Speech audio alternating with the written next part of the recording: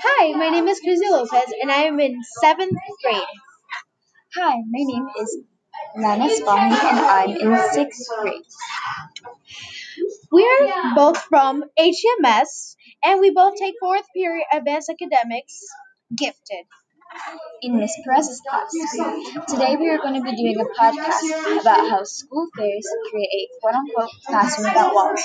Classroom without walls are basically how you can take boring, normal classrooms and turn them into a more fun, creative, and interactive learning experience. School fairs are an example of cooperative learning-based student team-led activities. Cooperative learning works well because of its nature active method. So, Krizia, what's the goal with cooperative learning? The goal is that students learn more by doing something interactive and be interested instead of being bored and staring at something. Cooperative learning PDF. Collaborative based student learning has many benefits, such as higher self esteem, better diversity understandings, more developed social interaction skills, creating better critical thinking skills in the brain, and help students elucidate ideas through discussions and debate. And that was from gdrc.org. So Lana, how did how does teaching students help them communicate efficiently? Teaching students to communicate efficiently with others means moving from student to student, learning more without extra teacher help. Design thinking puts students in control by showing them multiple aspects of activity. And that was from Nareva.com.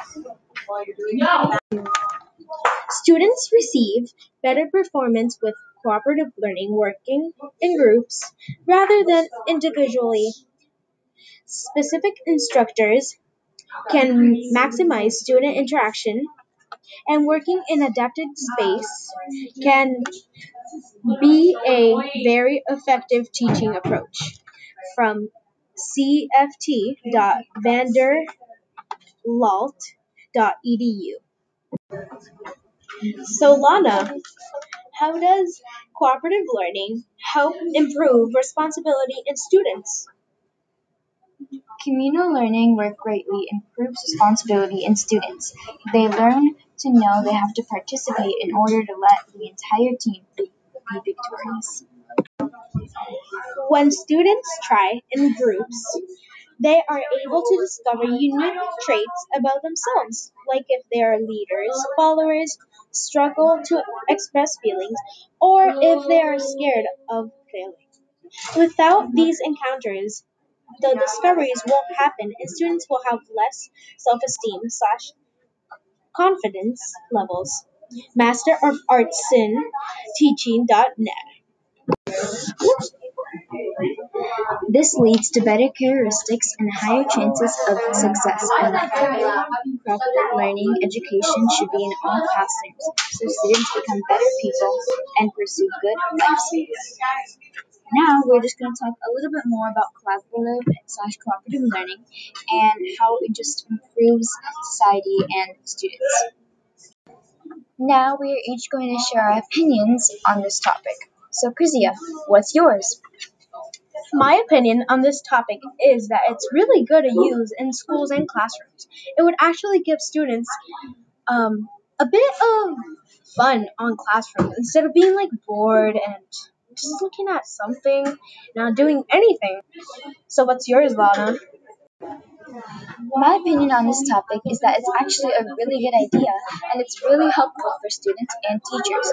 It's not that hard to do. I mean, there's many different ways you can do cooperative learning methods, and teachers don't need to even buy anything. It's really costless, and it can help students achieve their goals in life and in their careers in school.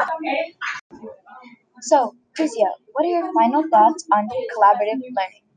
My final thoughts are that cooperative learning doesn't need as much money as other things, like maybe I don't know, fall festivals or something like that.